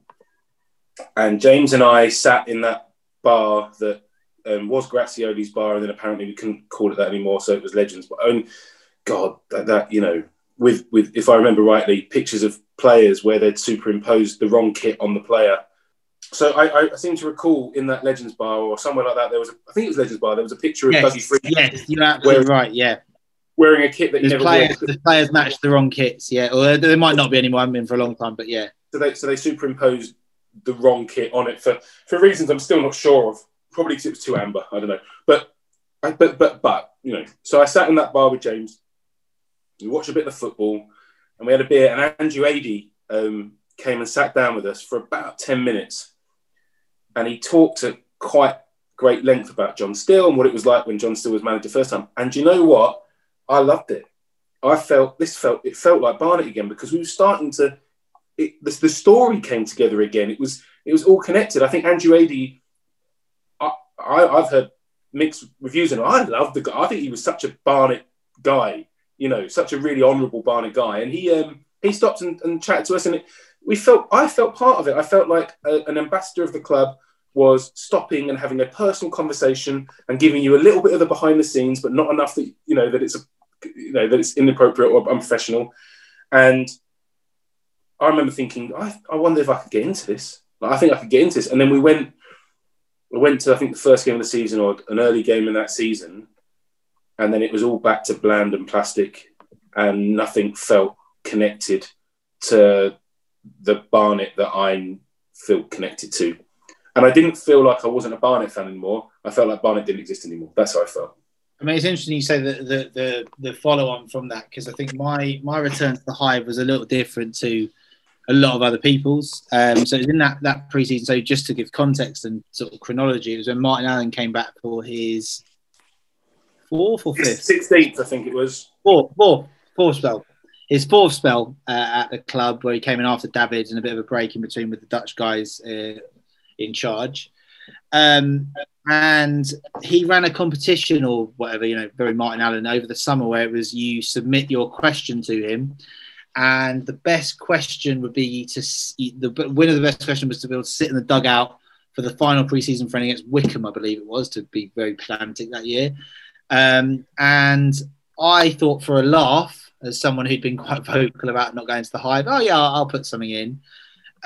So I sent Mad Dog the questions, just saying something like about how as a fan of Barnet and yours previously or whatever else, how you're going to get the buzz back, because I explained the context of not going anymore, hadn't been since Underhill, blah, blah. I suppose it shouldn't have been, to my surprise. It was when I read it on the website. There was a response saying, hi Ian, thank you for your question. It's really sad what you said about not coming anymore. Please contact Tom, lovely bloke, who was the media guy at the time, about this, because what I'd like to do is invite you down to my office for a cup of tea and a chat about how you feel.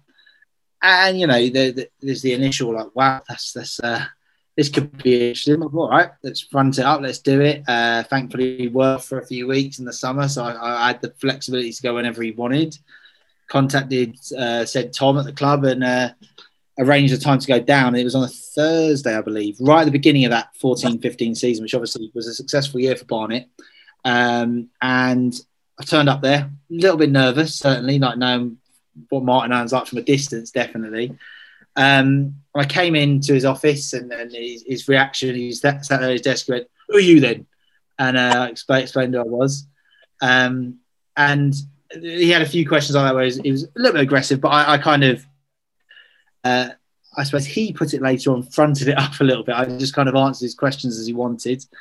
And then I had this surreal situation where I'm in Martin Allen's office with the media guy for a bit.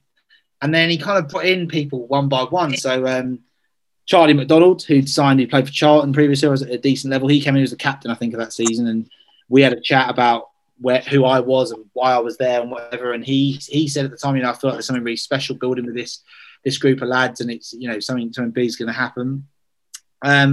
Others came in as well. Like, you can't remember John Nurse, who again, absolute gentleman, to be fair. Like, lot of everyone there was very courteous. They really kind of gave me the time of day.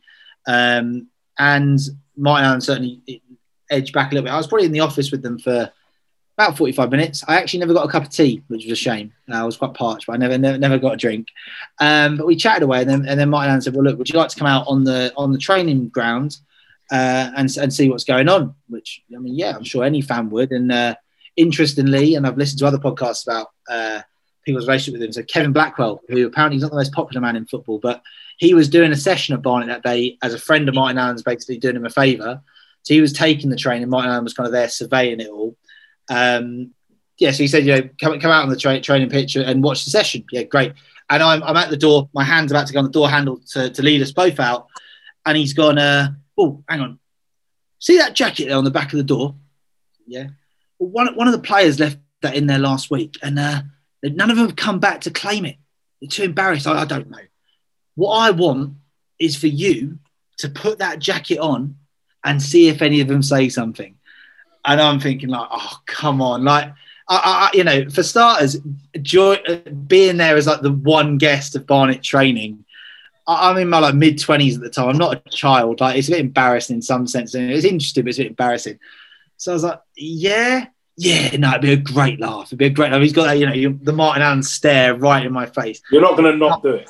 I can't say no, can I? So I have this jacket on and walk down to the training pitch. There's funny little nuances you remember. At the Hive, when you go down from behind what's now the away end, there's like a bit. I slipped and I almost completely lost my footing next to him as we went down. I think I hurt my knee, which is a bit dodgy over time anyway. So I'm sort of limping over to the training pitch wearing this jacket. And so, to be honest, my main worry is that I'm going to get started on one of the players. But so it's early in the season. It's like August. Barnet had a good start to that year. I think they won throughout the first four. And he's walked me out onto the pitch with all of the players. I mean, like, everyone who's got a professional contract at Barnet must be there. 25 of them maybe. And they're all standing in front of me. We're in the centre circle of this training pitch. And like I said, the conversation in his office has gone really positively. He said that, he respected my views and we talked and whatever. But so we get in the middle of this, and he's introduced me to all the boys, and he said, this is he's a big Barnet fan. He's how long you had a season ticket for? 12 years, whatever it was. And he's lost the love of his life. He's lost the love of his life, but he's here today, and he's getting a little sniff, and he's doing all this. And the players, some of them are laughing, and it's all a bit awkward. And then he goes, right, so boys, have you got any questions for him? What? And Graham Stack's come in first, gone like, so if we was top of the league, would you be down here every week? And again, I've said, no, it's not about that. It's, if we're doing well, great, but it's more about where we are and whatever else. Someone else asked something, I can't remember who it was.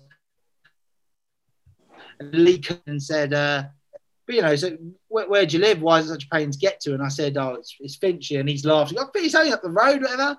And we've discussed transport options or whatever. And then as it's gone quiet with the players and they're still giggling a bit, Martin Allen's gone, yeah, where do you live? Where do you live? And I've just said to him, Finchley, no, where? And he got his phone out and he's pretended to record, and he's gone, so where, tell me your address. So he's made me say the flat I lived in. Hang on, that was my flat. It was your flat as well. I thought at least I'm not going down on my own at that time. And he said, right, now we've got your address. You're going to come down here. You're going to watch them, because if you don't come, we've got your address, and we're going to, and all that. And so the players are laughing their heads off, whatever. And then he was like, right, Stacky, go and take him off for a jog, whatever. And then, to be fair to me, he came up to me, put his arm around me, and he went, you handled yourself brilliantly there. Well done, son. And then we sat, because Kevin Blackwell was taking position. Me and him sat on the side of the pitch in like one of those little movable dugouts, watching the training session. And he's asking me who I thought was good. I've got to say, for the record of Barnet fans who've gone since the hype, because I know he wasn't the most popular player, Sam Muggleton was the best player in training by an absolute mile. What I watched, he was class. I know it didn't always transfer on the pitch, but he looked great that day at training. And the way that was left was, he said, "Look, I hope you've enjoyed your day today. I'm not going to say you have to come back. I know what I said, but I'd like to invite you and your missus to come down for a game. You can be my guest for the next match." You ask anyone in that situation, no matter what your principles, what you said before, I wasn't going to say no to that. And so, my wife and my girlfriend at the time, great, we'll come down. And it was Alfreton at home early in that 14-15 season. And the experience was incredible. We got down there. He's met us. We've gone in his office before the match. It was an international weekend, so he was being interviewed by the Daily Mail. They were doing a feature on Barnet where they've got to fill some of the pages. And we both made the Daily Mail in this interview because they were saying, there's this young couple sat on the sofa in his office and explained the whole context of it. And again, he was great. And we posed for a picture, which I believe appeared in the programme of the next home game, of him and me holding a Barnet flag, shaking his hand. And while we're posing for the picture, the Daily Mail photographer, he's just literally was just saying the words more than one, shaking my hand, going, welcome. Which was just great. And we sat in the stand on the player side, as you like, at the Hive, whatever it is.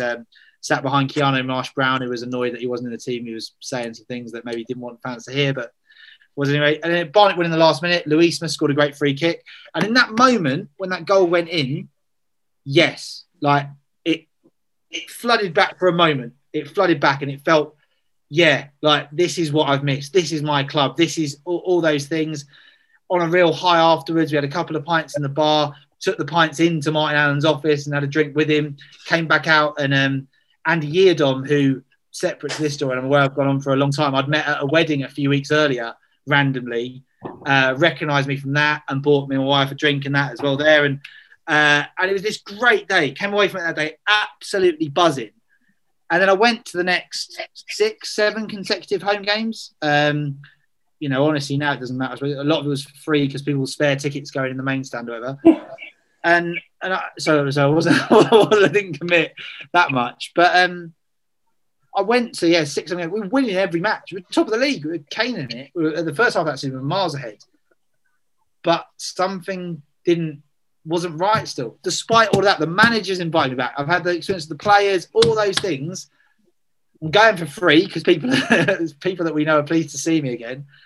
And by Christmas, I shot. The next game, I went to Chester at home before Christmas. The next home game I went to was the game on the league.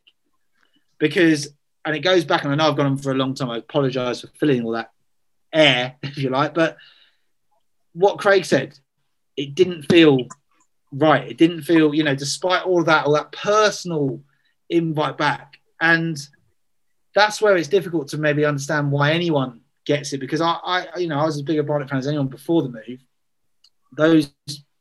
It didn't feel right. It didn't feel like it should do. And we've all ventured back on other occasions since. The last game I went to there was the game we got relegated from the league in 2018.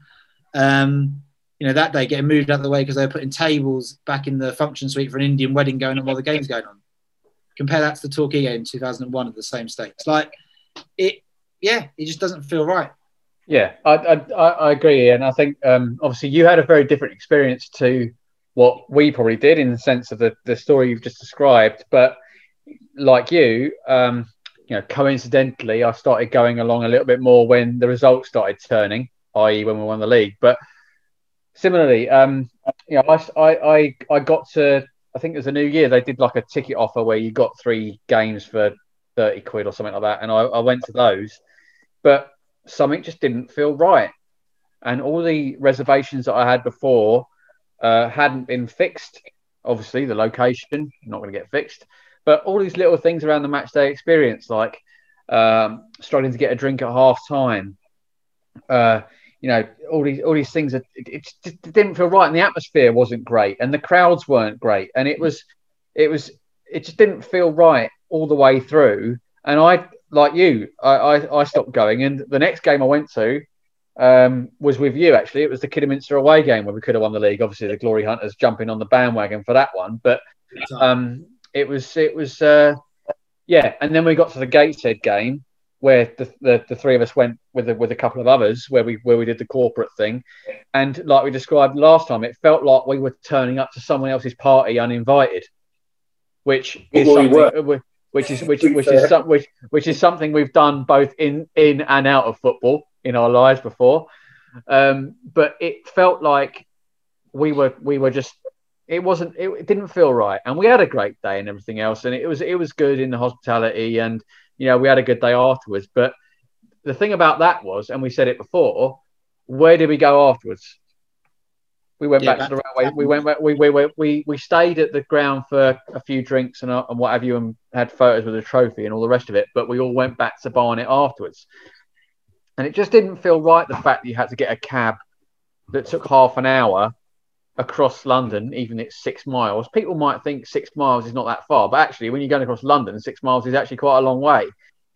To go back to the Railway Tavern, which was a great night, don't get me wrong, but it just didn't quite feel, or didn't feel close to, that 04-05 experience of the Weaver, where all the players were there, and the subsequent shenanigans from that. It's never quite felt.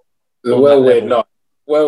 We're all in fucking suits in the Railway Tavern. I remember there was a bloke in there that I knew from a different context from years before. And I walked up to him like, "Oh, hey, Steve, how you doing?" And he was like, "I don't know who you are." And I was like, "You don't, of course you do." And he's going, "What, you like one of Barnet's top boys or something like that?" Because we were all wearing suits. I don't know why he thought the top boys were dressed in suits. I was like, "No, I'm just Craig." I don't. It's all a bit weird. But even that celebration, and there were some people that really meant it. We didn't really mean the celebration. We were. It was very much bandwagon territory, which is something that we're all a little bit guilty of over the years anyway. It was bandwagon territory, and if we move it on a little bit, I guess going into the next season, obviously we're in the Football League, and again, coincidentally, I started going along to a few more games, certainly a few more away games to tick the grounds off. I think I went to Wolves, I went to Millwall. I think Doncaster, was it that season? Was it, or was it the year after? Doncaster, year after, yeah. Either to tick the ground off, but I remember I was still very indifferent about the whole thing. I was still very much on the fence or whatever. I remember there was a straw that broke the camel's back for me, and notwithstanding all the stuff about the location, all the rest of it, the match day experience, which we've spoken about, towards the end of that season, I started to get to a point where I was a little bit more accepting of it, and I was grinning and bearing it a little bit. I was like, well, nothing's going to change. I might as well try and go along with it as much as I possibly can. At the end of that season, going into 2016, the summer of 2016, the club put the prices up with the tickets, or the membership, as it were, and that's fine because the club's well within its rights to do that, and that's fine. But I remember the way that was worded and the way that it went out to the supporters was so badly done that it caused quite a significant backlash. And then, in an attempt to try and assuage any concerns, there was an article put out called the Dilemma, and it's still on the website now for anyone that wants to read it. And it was basically a way of answering supporters' concerns about the prices, and it just added fuel to the fire. It was so badly said, it was so badly written that it really rubbed people up the wrong way. And it certainly rubbed me up the wrong way, in the sense of, if this is the club's attitude, then I'm just not up for this. The premise was that it was answering the concerns that the people had. And at the end of it, there was a vote put out to members. And I'm just reading it now. I'll read it word for word. It said, "What would you like to see happen with the membership prices for next season?" And choice 1 was increase prices to improve the squad as per the manager's requirements, or choice 2 was keep prices the same and maintain the team as best you can. And that, to me, read like a total and complete disaster. It was so bad. And it basically said, well, if you want success at Barnet Football Club, then you've got to pay for it. And I just looked at that and went, no, I'm not up for that. I'm really not up for that. And that spoke volumes about the attitude of the club at the time, and it was something that I couldn't get behind. And it was at that point, really, that I voted with my feet. And I think since then, I was more than willing to get a membership actually the next year. But since then, I've been to the Hive 4 or 5 times in that 4.5 years. And I haven't been since the Chesterfield game when we ended up getting relegated. That really was it for me. That was the point at which I got to the point of I can't justify this anymore. Well, even that after that game when Alan didn't get a point when Alan went to Chesterfield, because I was there and we had quite, I mean, relatively speaking, getting relegated. It wasn't a bad day. A lot of familiar faces, obviously, like us, who turn out for a game like that. And we have tried to get into it over the years, and that even the fallout from that was just like, well, no, you know, the way you've handled it. There definitely feels like the club. The club should mean all of us. That's what the club should mean. And successful clubs are ones where the staff, the owners, the players, the fans, etc., are united. That's what successful clubs are. It definitely feels like, and I think we've heard the phrase, you know, you don't understand. That seems to be quite often the message to supporters from officials at the club. You don't understand. And I just think that maybe a little bit of transparency and consistency might go a little bit further to the understanding of supporters. And we haven't had that very often. Yeah, I agree. And it's about taking people with you, isn't it? And, you know, the attendances now are there for all to see. And people over the course of time, you know, we got relegated and crowds will drop as a result of getting relegated. But, you know, the crowds now are as low as they've been for 35 years at Barnet Football Club, right? When we were a struggling mid-table National League, Conference, Gola League, whatever you want to call it, team, which is where we are now. And the club hasn't gone forward in 25 years. So, well, certainly on the pitch at least. So it's very difficult, given the things that we've spoken about. It's not just about the football. It's just very difficult for me to put my time, energy, commitment, and money into something that it just feels like it's you don't get anything back out of it. And I do feel a little bit, I don't feel bitter. I feel disappointed that I've not been able to continue some of the friendships that I had at Barnet Football Club, in terms of like some people that we know still go, and I don't begrudge them going. I've got no issue with them going. If they want to go and support Barnet at the Hive, then that's their prerogative. I've got no issue with that at all. But I do feel like, you know, there's been games there like Brentford, Sheffield United, FA Cup, where, you know, we'd have been all over that. Absolutely. But I chose not to go because of my position on the club. And I don't feel like I've been denied it, but I just feel like I was put in a position where I couldn't make any other choice. Well, I feel like I want to like love it. I want to care. Like I think I mentioned the one before. I've been away, lived abroad for a few years. Coming back, definitely the perspective of things changes and what's important over. And so the whole Barnet thing has maybe hit home, but maybe that was the motivation to the podcast. I've just literally come back in the country and we decided to do that and look back and whatever. But, you know, and I think to bring it almost to the present day, the playoffs at the end of last year, which, you know, snuck into, and that was all quite funny. We went to watch that in the Railway Tavern in New Barnet with a big group of people, some I hadn't seen for 2 or 3 years prior to that. And I probably wouldn't have been in this country or another because of not going to Barnet. And the Yeovil game, you know, it was great. We celebrated the goals. It was really good. And I was really up for the next game the week after. And I honestly was thinking, even then, you know, as recently as 3 or 4 months ago, however long it was, yeah, all right, maybe next year is going to be different. Maybe next year we'll get right into it. Obviously, we spoke to Darren Curry on here. He was the manager at the time. You kind of felt that connection to that. I'll be honest, the Notts County game, the loss, didn't really compete. And it was like, all right. You know, I think back to the playoffs the last time. Shrewsbury, like, standing on the fence crying. Don't get me wrong, you're 15 then and you're an adult now. But yeah, like, I don't know. I don't know what because I think there are others, probably the people in our situation, what it would take to to bring it back. And I'm not saying, you know, on here that I'll never ever set foot in a Barnet game. I'm not saying I'll never set foot in the Hive again. I don't really want to, but I've got lots of friends, like you said there, James, that do go, and people that I'd like to see, and people that I enjoy socialising with at football. But you know, I'd love something to change, something to make it more appealing. Yeah, that's a good point actually, because I genuinely don't know what it is now that would what could change now that would get me going back regularly. Darren Curry, maybe. I think he was more of a player in your time, but still, you know, someone that's well thought of in the club and revered in the club, and now he's not the manager anymore.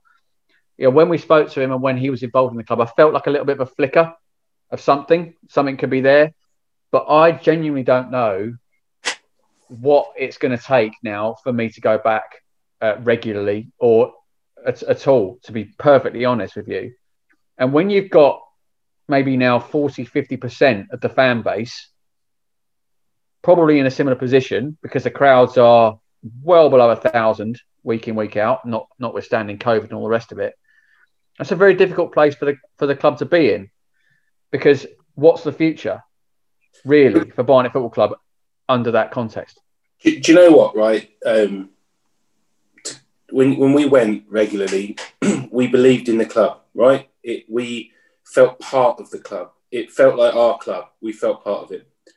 I don't know what Barnet Football Club in its current incarnation believes in or stands for. It changes its mind frequently on what it is and where it is and how it operates. It seems to prioritise the economics over the engagement. I recognise the economics are important. The engagement is probably the only chance it has of a future. I look at it top to bottom. We have a playing staff that hasn't been successful for most of the period of time at the Hive. We chop and change managers frequently, so there's no top to bottom ethos to get behind. I think the commercial division works very, very hard, but I can't get behind things like Let's Be Together and the B Army when there's only 500 people in the ground, things like that. I find that patronising and just not a reflection of what's actually happening. So I find that very difficult to get behind. We have no connection to our history. In fact, we actively disencourage conversation around the history. For reasons that aren't clear to me, we don't play in the traditional colours of the club. We have other parts of the club that are football related with different names to Barnet. And certainly it's an indication is that could easily be the direction of the Barnet Football Club that we know and love. If you look at the side of the Hive, it has both the London Bees and Barnet Football Club there, so it's very hard to feel attached to it. I don't know what there is to get behind, because who would you be getting behind, or what would you be getting behind? I don't know. This is the thing. There's nothing to believe in. That's the crux of it. I knew what we were at Underhill. We were a plucky little North London club that did its best with a low budget, and it broke even. And we weren't great, but we were what we were. And no one likes us, but we don't care. And all those kind of things that really felt true about what we were there. I don't know what we are or what it is anymore, and that's why I find it hard to connect to. And I do you know what? My dad's a season ticket holder, or not this year, but he has been since we moved to the Hive. And I've spoken to other people of his, so he's 61. I've spoken to other people of generation. They don't know how to stop a lot of those people, and I've got huge time for that as well. I've got no issue with that. Fair enough. But I think unless you're unless it's such a habit for you to go and that's all you've known for more than us, so whatever we are, 10, 15 years or 20 years, so 40, 50 years, I don't know what the next step is. And Dan Whiting made a good point. Didn't he say it's an ageing population now at Barnet? Yeah, who's coming through? And I also think as well, really like latching onto what you said about what it is and stuff. what's it like for the youth, like the young supporters now, like as in the ones who, like we've, nostalgized and loved on this podcast all the way through about, when we were 15 to 21 or whatever. What's it like standing on the Bees terrace? Or, in we can mock that, Ian, but we were probably equally. I'm not mocking the individual. I'm saying, but where's the heart and soul? We had the thing with Dan about like on the East Terrace, the music scene, and the same on the West Bank before that. I just don't imagine that there's the same thing. I could be wrong. I'd love to hear, again, I would love to hear from our audience of people that maybe we've got this massively wrong. But what is it like? Because I feel like you said, you've got a hardcore of older fans who go because it's habit or because it's completely ingrained and they've stuck with it, and respect to them, fair enough. But what's appealing about becoming a Barnet fan now? Well, you could argue what's appealing at Underhill, but what feeling is there about the place? Because like I say, it's the most sterile, nondescript experience ever going to the Hive. The Barnet Football Club shop on the High Road was an odd thing, but it did feel very Barnet when you're in there. And then when they moved it down to Underhill, it felt very Barnet in there. The current one is like a sports shop that happens to sell some Barnet stuff. Apparently, I've heard. It's gone. Well, so it used to feel like a sports shop that had some Barnet stuff in it. And then you made the point, didn't you? You're being shoved out of the way so they can put tables in for a wedding. And look, like I said, I'm supportive of the need for it to be economically viable. I think that's an honourable way to run a football club. But I would add this: if you have to push your supporters to one side so that you can put tables in for a completely unrelated wedding, then the venue is not fit for purpose. It is not serving its needs. That's a mistake. It's a mistake that will cost, and we've seen it. It's costing now. Yeah, and I think, coming back to sort of almost finish my piece on the whole thing, is that people say, or, the original promise was that we'd climb the leagues, we'd be challenging certainly by this point in League One. You made a comment, which we shared on our Instagram in the summer, which is on the website still somewhere, about from 2017, about we need to be in League One ASAP. I don't think, given the current league position, they're going to be there anytime soon.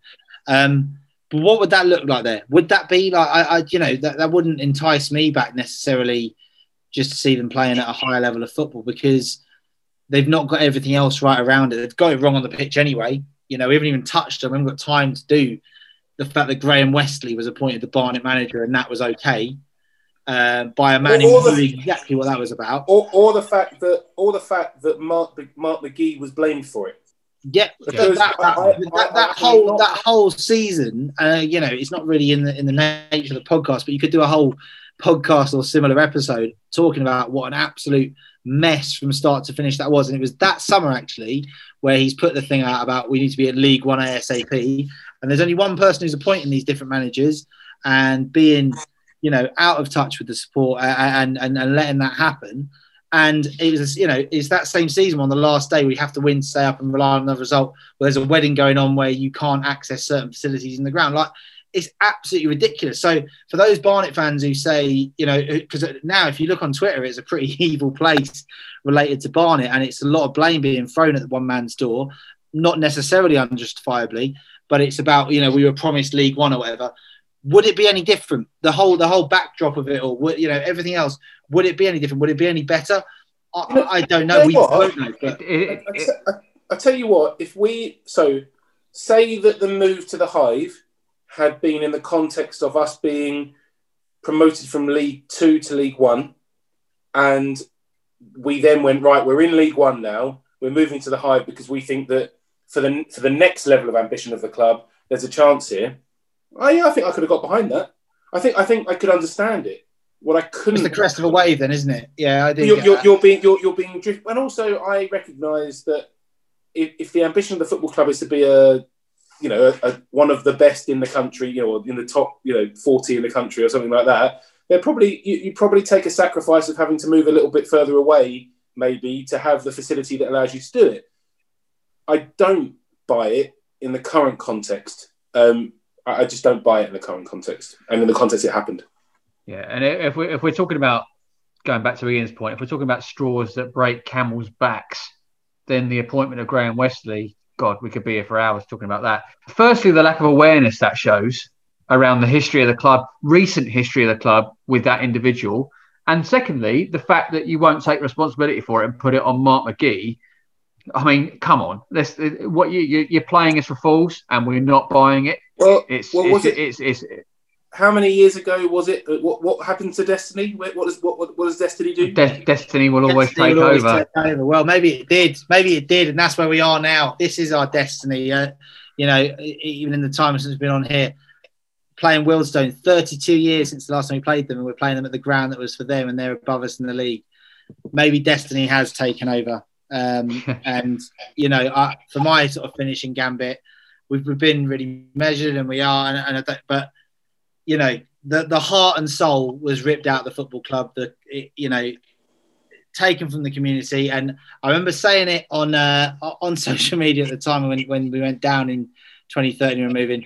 I don't know how certain people sleep at night, and I stand by that. I think it's disgusting what's happened, and that's where I am.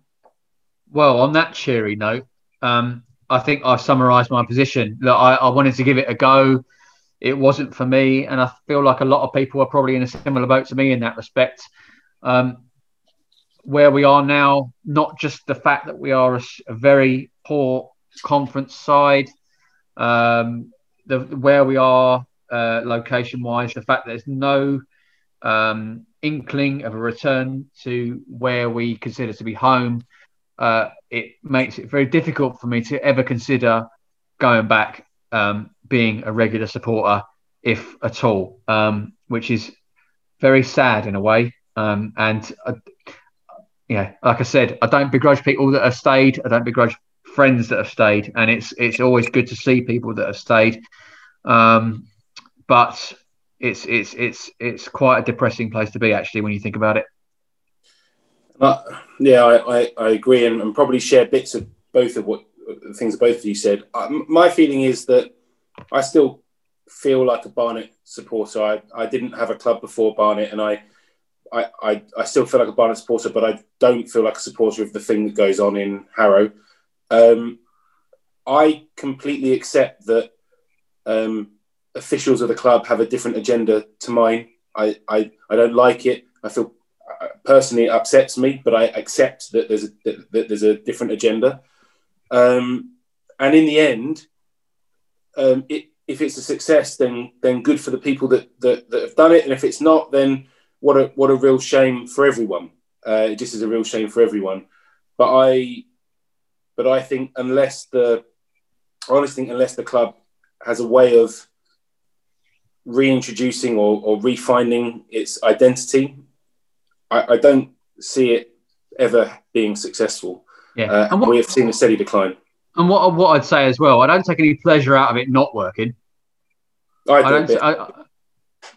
do a bit, actually. I do a bit, but on a personal level, I feel very sad for my dad. I feel sad for my friends that still go.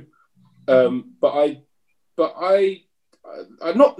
isn't the right word, but I feel maybe some level of personal satisfaction. I told you so. That's what I feel. I know that, and I feel that. I don't feel good about that. But I don't want that. No, I think we're in the same place. Don't want that at all. I don't want that. In an ideal world, I'd be supporting Barnet, being Barnet wherever they're being, but it would be Barnet, and it's not. And so that's exactly why I think it's the same thing that. I feel like my views on the situation have been poo-pooed, and therefore, when it's gone in a different direction, and it isn't the thing that I associate with anymore, then I don't. Then whatever. Good luck to you. But if it goes wrong, well, look, you know where we are. Well, you do know where we are. And happy to chat. If you've got this far, thank you for sticking with us on the podcast, listening through.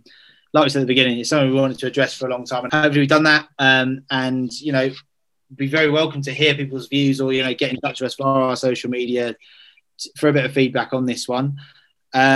I think the main crux of this is we are all Barnet fans. What that means these days is a different thing. And look, who knows now? Fans are allowed back in, and COVID maybe there's an end in sight.